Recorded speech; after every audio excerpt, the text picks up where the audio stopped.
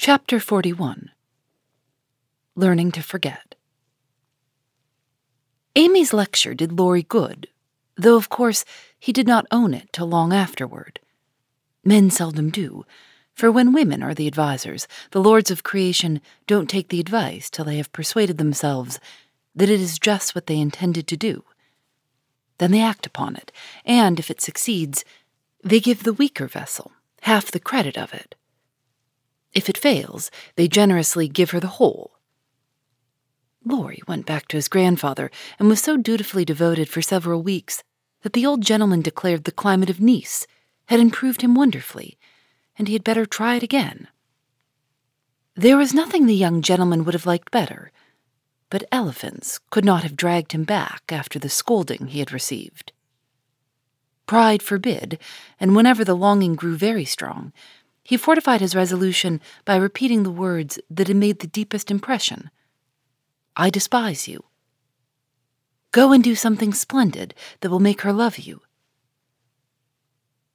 Laurie turned the matter over in his mind so often that he soon brought himself to confess that he had been selfish and lazy. But then, when a man has a great sorrow, he should be indulged in all sorts of vagaries till he has lived it down. He felt that his blighted affections were quite dead now. And though he should never cease to be a faithful mourner, there was no occasion to wear his weeds ostentatiously. Jo wouldn't love him, but he might make her respect and admire him by doing something which should prove that a girl's no had not spoiled his life. He had always meant to do something, and Amy's advice was quite unnecessary. He had only been waiting till the aforesaid blighted affections were decently interred. That being done, he felt that he was ready to hide his stricken heart and still toil on. As Goethe, when he had a joy or a grief, put it into a song, so Laurie resolved to embalm his love-sorrow in music, and to compose a requiem which should harrow up Jo's soul and melt the heart of every hearer. Therefore, the next time the old gentleman found him getting restless and moody and ordered him off, he went to Vienna, where he had musical friends, and fell to work with the firm determination to distinguish himself. But whether the sorrow was too vast to be embodied in music, or music too ethereal to uplift a mortal woe, he soon discovered that the requiem was beyond him just at present. It was evident that his mind was not in working order yet, and his ideas needed clarifying, for often in the middle of a plaintive strain he would find himself humming a dancing tune that vividly recalled the Christmas ball at Nice, especially the stout Frenchman, and put an effectual stop to tragic composition for the time being. Then he tried an opera, for nothing seemed impossible in the beginning, but here again unforeseen difficulties beset him. He wanted Jo for his heroine, and called upon his memory to supply him with tender recollections and romantic visions of his love. But memory turned traitor, and as if possessed by the perverse spirit of the girl, would only recall Jo's oddities, faults, and freaks, would only show her in the most unsentimental aspects, beating mats with her head tied up in a bandana, barricading herself with a sofa pillow, or throwing cold water over his passage a la Gummidge, and an irresistible laugh spoiled the pensive picture he was endeavoring to paint. Jo wouldn't be put into the opera at any price, and he had to give her up with a bless that girl, what a torment she is, and a clutch at his hair, as became a distracted composer. When he looked about him for another and a less intractable damsel to immortalize in melody, memory produced one with the most obliging readiness. This phantom wore many faces, but it always had golden hair, was enveloped in a diaphanous cloud, and floated airily before his mind's eye in a pleasing chaos of roses, peacocks, white ponies, and blue ribbons. He did not give any name, but he took her for his heroine, and grew quite fond of her, as well he might, for he gifted her with every gift and grace under the sun, and escorted her, unscathed, through trials which would have annihilated any mortal woman. Thanks to this inspiration, he got on swimmingly for a time. But gradually the work lost its charm, and he forgot to compose, while he sat musing, pen in hand, or roamed about the gay city to get some new ideas and refresh his mind, which seemed to be in a somewhat unsettled state that winter. He did not do much, but he thought a great deal and was conscious of a change of some sort going on in spite of himself. "It's genius simmering, perhaps. I'll let it simmer and see what comes of it," he said, with a secret suspicion all the while that it wasn't genius, but something far more common. Whatever it was, it simmered to some purpose, for he grew more and more discontented with his desultory life, began to long for some real and earnest work to go at, soul and body, and finally came to the wise conclusion that everyone who loved music was not a composer. Returning from one of Mozart's grand operas, splendidly performed at the Royal Theatre, he looked over his own, played a few of the best parts, sat staring at the busts of Mendelssohn, Beethoven, and Bach, who stared benignly back again. Then suddenly he tore up his music sheets one by one, and as the last fluttered out of his hand, he said soberly to himself, "She is right. Talent isn't genius, and you can't make it so. That music has taken the vanity out of me as Rome took it out of her, and I won't be a humbug any longer. Now what shall I do?" That seemed a hard question to answer, and Laurie began to wish he had to work for his daily bread. Now, if ever, occurred an eligible opportunity for going to the devil, as he once forcibly expressed it, for he had plenty of money and nothing to do, and Satan is proverbially fond of providing employment for full and idle hands. The poor fellow had temptations enough from without and from within, but he withstood them pretty well, for much as he valued liberty, he valued good faith and confidence more. So his promise to his grandfather, and his desire to be able to look honestly into the eyes of the women who loved him and say all's well, kept him safe and steady. Very likely some Mrs. Grundy will observe, "I don't believe it. Boys will be boys. Young men must sow their wild oats, and women must not expect miracles." I dare say you don't, Mrs. Grundy, but it's true nevertheless. Women work a good many miracles, and I have a persuasion that they may perform even that of raising the standard of manhood by refusing to echo such sayings. Let the boys be boys, the longer the better, and let the young men sow their wild oats if they must. But mothers, sisters, and friends may help to make the crop a small one, and keep many tares from spoiling the harvest, by believing and showing that they believe in the possibility of loyalty to the virtues which make men manliest in good women's eyes. If it is a feminine delusion, leave us to enjoy it while we may, for without it half the beauty and the romance of life is lost, and sorrowful forebodings would embitter all our hopes of the brave, tender-hearted little lads who still love their mothers better than themselves and are not ashamed to own it. Laurie thought that the task of forgetting his love for Jo would absorb all his powers for years.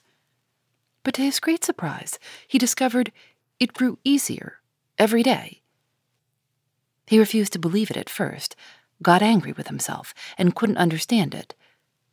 But these hearts of ours are curious and contrary things, and time and nature work their will in spite of us. Laurie's heart wouldn't ache. The wound persisted in healing with a rapidity that astonished him, and instead of trying to forget, he found himself trying to remember. He had not foreseen this turn of affairs, and was not prepared for it. He was disgusted with himself, surprised at his own fickleness, and full of a queer mixture of disappointment and relief that he could recover from such a tremendous blow so soon. He carefully stirred up the embers of his lost love, but they refused to burst into a blaze. There was only a comfortable glow that warmed and did him good without putting him into a fever, and he was reluctantly obliged to confess that the boyish passion was slowly subsiding into a more tranquil sentiment. Very tender, a little sad and resentful still, but that was sure to pass away in time, leaving a brotherly affection which would last unbroken to the end. As the word brotherly passed through his mind in one of his reveries, he smiled and glanced up at the picture of Mozart that was before him. Well, he was a great man, and when he couldn't have one sister, he took the other and was happy. Laurie did not utter the words, but he thought them, and the next instant kissed the little old ring, saying to himself, "No, I won't. I haven't forgotten. I never can. I'll try again, and if that fails, why then—" Leaving his sentence unfinished, he seized pen and paper and wrote to Jo, telling her that he could not settle to anything while there was the least hope of her changing her mind. Couldn't she, wouldn't she, and let him come home and be happy? While waiting for an answer, he did nothing, but he did it energetically, for he was in a fever of impatience. It came at last, and settled his mind effectually on one point, for Jo decidedly couldn't and wouldn't. She was wrapped up in Beth, and never wished to hear the word love again. Then she begged him to be happy with somebody else, but always keep a little corner of his heart for his loving sister Jo. In a postscript, she desired him not to tell Amy that Beth was worse. She was coming home in the spring, and there was no need of saddening the remainder of her stay. That would be time enough, please God, but Laurie must write to her often, and not let her feel lonely, homesick, or anxious. "So I will at once. Poor little girl, it will be a sad going home for her, I'm afraid." And Laurie opened his desk as if writing to Amy had been the proper conclusion of the sentence left unfinished some weeks before. But he did not write the letter that day, for as he rummaged out his best paper, he came across something which changed his purpose. Tumbling about in one part of the desk among bills, passports, and business documents of various kinds were several of Jo's letters, and in another compartment were 3 notes from Amy, carefully tied up with one of her blue ribbons, and sweetly suggestive of the little dead roses put away inside. With her half-repentant, half-amused expression, Laurie gathered up all Jo's letters, smoothed, folded, and put them neatly into a small drawer of the desk, stood a minute, turning the ring thoughtfully on his finger, then slowly drew it off, laid it with the letters, locked the drawer, and went out to hear High Mass at St. Stephen's, feeling as if there had been a funeral. And though not overwhelmed with affliction, this seemed a more proper way to spend the rest of the day than in writing letters to charming young ladies. The letter went very soon, however, and was promptly answered, for Amy was homesick and confessed it in the most delightfully confiding manner. The correspondence flourished famously, and letters flew to and fro with unfailing regularity all through the early spring. Laurie sold his busts, made allumettes of his opera, and went back to Paris, hoping somebody would arrive before long. He wanted desperately to go to Nice, but would not till he was asked, and Amy would not ask him, for just then she was having little experiences of her own, which made her rather wish to avoid the quizzical eyes of our boy. Fred Vaughan had returned, and put the question to which she had once decided to answer yes, thank you. But now she said no, thank you, kindly but steadily, for when the time came, her courage failed her, and she found that something more than money and position was needed to satisfy the new longing that filled her heart so full of tender hopes and fears. The words, "Fred is a good fellow, but not at all the man I fancied you would ever like," and Laurie's face, when he uttered them, kept returning to her as pertinaciously as her own did when she said in look, if not in words, "I shall marry for money." It troubled her to remember that now. She wished she could take it back. It sounded so unwomanly. She didn't want Laurie to think her a heartless, worldly creature. She didn't care to be a queen of society now half so much as she did to be a lovable woman. She was so glad he didn't hate her for the dreadful things she said, but took them so beautifully and was kinder than ever. His letters were such a comfort, for the home letters were very irregular and not half so satisfactory as his when they did come. It was not only a pleasure but a duty to answer them, for the poor fellow was forlorn and needed petting, since Joe persisted in being stony-hearted. She ought to have made an effort and tried to love him. It couldn't be very hard. Many people would be proud and glad to have such a dear boy care for them. But Joe never would act like other girls, so there was nothing to do but be very kind and treat him like a brother. If all brothers were treated as well as Laurie was at this period, they would be a much happier race of beings than they are. Amy never lectured now. She asked his opinion on all subjects. She was interested in everything he did, made charming little presents for him, and sent him 2 letters a week, full of lively gossip, sisterly confidences, and captivating sketches of the lovely scenes about her. As few brothers are complimented by having their letters carried about in their sisters' pockets, read and reread diligently, cried over when short, kissed when long, and treasured carefully, we will not hint that Amy did any of these fond and foolish things. But she certainly did grow a little pale and pensive that spring, lost much of her relish for society, and went out sketching alone a good deal. She never had much to show when she came home, but was studying nature, I dare say, while she sat for hours, with her hands folded, on the terrace at Valrosa, or absently sketched any fancy that occurred to her. A stalwart knight carved on a tomb, a young man asleep in the grass, with his hat over his eyes, or a curly-haired girl in gorgeous array, promenading down a ballroom on the arm of a tall gentleman, both faces being left a blur according to the last fashion in art, which was safe but not altogether satisfactory.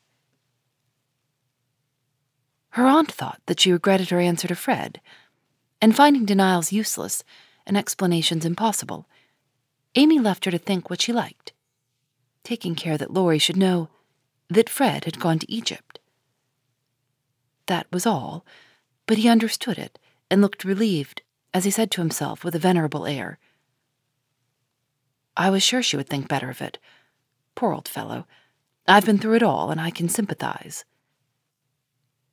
With that, he heaved a great sigh, and then, as if he had discharged his duty to the past, put his feet up on the sofa and enjoyed Amy's letter luxuriously.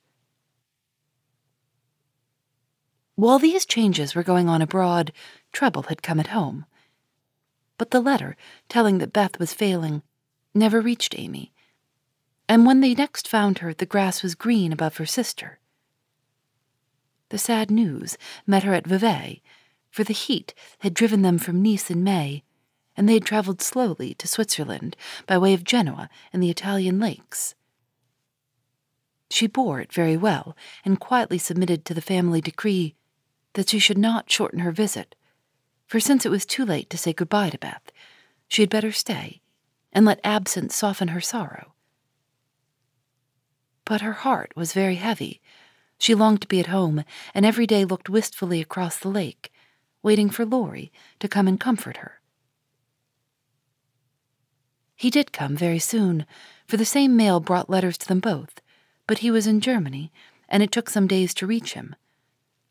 The moment he read it, he packed his knapsack, bade adieu to his fellow pedestrians, and was off to keep his promise, with a heart full of joy and sorrow, hope and suspense. He knew Vevey well, and as soon as the boat touched the little quay, he hurried along the shore to La Tour, where the Carrolls were living. The garçon was in despair that the whole family had gone to take a promenade on the lake, but no, the blonde mademoiselle might be in the chateau garden. If monsieur would give himself the pain of sitting down, a flash of time should present her. But monsieur could not wait even a flash of time, and in the middle of the speech departed to find mademoiselle himself. A pleasant old garden on the borders of the lovely lake, with chestnuts rustling overhead, ivy climbing everywhere, and the black shadow of the tower falling far across the sunny water. At one corner of the wide low wall was a seat, and here Amy often came to read or work or console herself with the beauty all about her. She was sitting here that day, leaning her head on her hand, with a homesick heart and heavy eyes, thinking of Beth and wondering why Laurie did not come. She did not hear him cross the courtyard beyond, nor see him pause in the archway that led from the subterranean path into the garden. He stood a minute, looking at her with new eyes, seeing what no one had ever seen before, the tender side of Amy's character. Everything about her mutely suggested love and sorrow. The blotted letters in her lap, the black ribbon that tied up her hair, the womanly pain and patience in her face, even the little ebony cross at her throat, seemed pathetic to Laurie, for he had given it to her, and she wore it as her only ornament. If he had any doubts about the reception she would give him, they were set at rest the minute she looked up and saw him. For dropping everything, she ran to him, exclaiming in a tone of unmistakable love and longing, "Oh, Laurie, Laurie, I knew you'd come to me." I think everything was said and settled then, for as they stood together, quite silent for a moment, with the dark head bent down protectingly over the light one, Amy felt that no one could comfort and sustain her so well as Laurie, and Laurie decided that Amy was the only woman in the world who could fill Joe's place and make him happy. He did not tell her so, but she was not disappointed, for both felt the truth, were satisfied, and gladly left the rest to silence. In a minute, Amy went back to her place, and while she dried her tears, Laurie gathered up the scattered papers, finding, in the sight of sundry well-worn letters and suggestive sketches, good omens for the future. As he sat down beside her, Amy felt shy again, and turned rosy red at the recollection of her impulsive greeting. "I couldn't help it. I felt so lonely and sad and was so very glad to see you. It was such a surprise to look up and find you, just as I was beginning to fear you wouldn't come," she said, trying in vain to speak quite naturally. "I came the minute I heard. I wish I could say something to comfort you for the loss of dear little Beth. But I can only feel, and—" He could not get any further, for he too turned bashful all of a sudden, and did not quite know what to say. He longed to lay Amy's head down on his shoulder and tell her to have a good cry, but he did not dare, so took her hand instead and gave it a sympathetic squeeze that was better than words. "You needn't say anything. This comforts me," she said softly. "Beth is well and happy, and I mustn't wish her back, but I dread the going home, much as I long to see them all. We won't talk about it now, for it makes me cry, and I want to enjoy you while you stay. You needn't go right back, need you?" "Not if you want me, dear." "I do so much. Aunt and Flo are very kind, but you seem like one of the family, and it would be so comfortable to have you for a little while." Amy spoke, and looked so like a homesick child whose heart was full that Laurie forgot his bashfulness all at once, and gave her just what she wanted, the petting she was used to and the cheerful conversation she needed. "Poor little soul, you look as if you've grieved yourself half sick. I'm going to take care of you, so don't cry any more. But come and walk about with me. The wind is too chilly for you to sit still," he said, in the half-caressing, half-commanding way that Amy liked, as he tied on her hat, drew her arm through his, and began to pace up and down the sunny walk under the new-leaved chestnuts. He felt more at ease upon his legs, and Amy found it pleasant to have a strong arm to lean upon, a familiar face to smile at her, and a kind voice to talk delightfully for her alone. The quaint old garden had sheltered many pairs of lovers, and seemed expressly made for them, so sunny and secluded was it, with nothing but the tower to overlook them, and the wide lake to carry away the echo of their words as it rippled by below. For an hour this new pair walked and talked, or rested on the wall, enjoying the sweet influences which gave such a charm to time and place, and when an unromantic dinner bell warned them away, Amy felt as if she left her burden of loneliness and sorrow behind her in the chateau garden. The moment Mrs. Carroll saw the girl's altered face, she was illuminated with a new idea and exclaimed to herself, "Now I understand it all. The child has been pining for young Lawrence. Bless my heart, I never thought of such a thing." With praiseworthy discretion, the good lady said nothing and betrayed no sign of enlightenment, but cordially urged Laurie to stay and begged Amy to enjoy his society, for it would do her more good than so much solitude. Amy was a model of docility, and as her aunt was a good deal occupied with Flo, she was left to entertain her friend, and did it with more than her usual success. At Nice, Laurie had lounged and Amy had scolded. At Vevey, Laurie was never idle, but always walking, riding, boating, or studying in the most energetic manner, while Amy admired everything he did and followed his example as far and as fast as she could. He said the change was owing to the climate, and she did not contradict him, being glad of a like excuse for her own recovered health and spirits. The invigorating air did them both good, and much exercise worked wholesome changes in minds as well as bodies. They seemed to get clearer views of life and duty up there among the everlasting hills. The fresh winds blew away desponding doubts, delusive fancies, and moody mists. The warm spring sunshine brought out all sorts of aspiring ideas, tender hopes, and happy thoughts.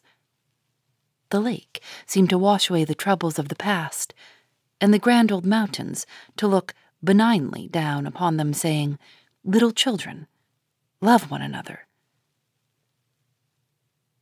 In spite of the new sorrow, it was a very happy time, so happy that Laurie could not bear to disturb it by a word. It took him a little while to recover from his surprise at the cure of his first, and as he had firmly believed his last and only love, he consoled himself for the seeming disloyalty by the thought that Joe's sister was almost the same as Joe's self, and the conviction that it would have been impossible to love any other woman but Amy so soon and so well. His first wooing had been of the tempestuous order, and he looked back upon it as if through a long vista of years with a feeling of compassion blended with regret. He was not ashamed of it, but put it away as one of the bittersweet experiences of his life, for which he could be grateful when the pain was over. His second wooing, he resolved, should be as calm and simple as possible. There was no need of having a scene, hardly any need of telling Amy that he loved her. She knew it without words, and had given him his answer long ago. It all came about so naturally that no one could complain, and he knew that everybody would be pleased, even Joe. But when our first little passion has been crushed, we are apt to be wary and slow in making a second trial. So Laurie let the days pass, enjoying every hour, and leaving to chance the utterance of the word that would put an end to the first and sweetest part of his new romance. He had rather imagined that the denouement would take place in the chateau garden by moonlight, and in the most graceful and decorous manner, but it turned out exactly the reverse, for the matter was settled on the lake at noonday in a few blunt words. They had been floating about all the morning, from gloomy St. Gingolph to sunny Montreux, with the Alps of Savoy on one side, Mont Saint Bernard on the other, pretty Vevey in the valley, and Lausanne upon the hill beyond, a cloudless blue sky overhead, and the bluer lake below, dotted with the picturesque boats that looked like white-winged gulls. They had been talking of Bonivard and of Rousseau as they looked up at Clarens, where he wrote his Eloise. Neither had read it, but they knew it was a love story, and each privately wondered if it was half as interesting as their own. Amy had been dabbling her hand in the water during the little pause that fell between them, and when she looked up, Laurie was leaning on his oars with an expression in his eyes that made her say hastily, merely for the sake of saying something, "You must be tired. Rest a little and let me row. It will do me good, for since you came, I've been altogether lazy and luxurious." I'm not tired, but you may take an oar, if you like. There's room enough, though I have to sit nearly in the middle, else the boat won't trim, returned Laurie, as if he rather liked the arrangement. Feeling that she had not mended matters much, Amy took the offered third of a seat, shook her hair over her face, and accepted an oar. She rowed as well as she did many other things. And though she used both hands and Laurie but one, the oars kept time, and the boat went smoothly through the water. "How well we pull together, don't we?" said Amy, who objected to silence just then. "So well that I wish we might always pull in the same boat. Will you, Amy?" very tenderly. "Yes, Laurie," very low. Then they both stopped rowing, and unconsciously added a pretty little tableau of human love and happiness to the dissolving views reflected in the lake. Phoebe Reads a Mystery is recorded in the studios of North Carolina Public Radio, WUNC.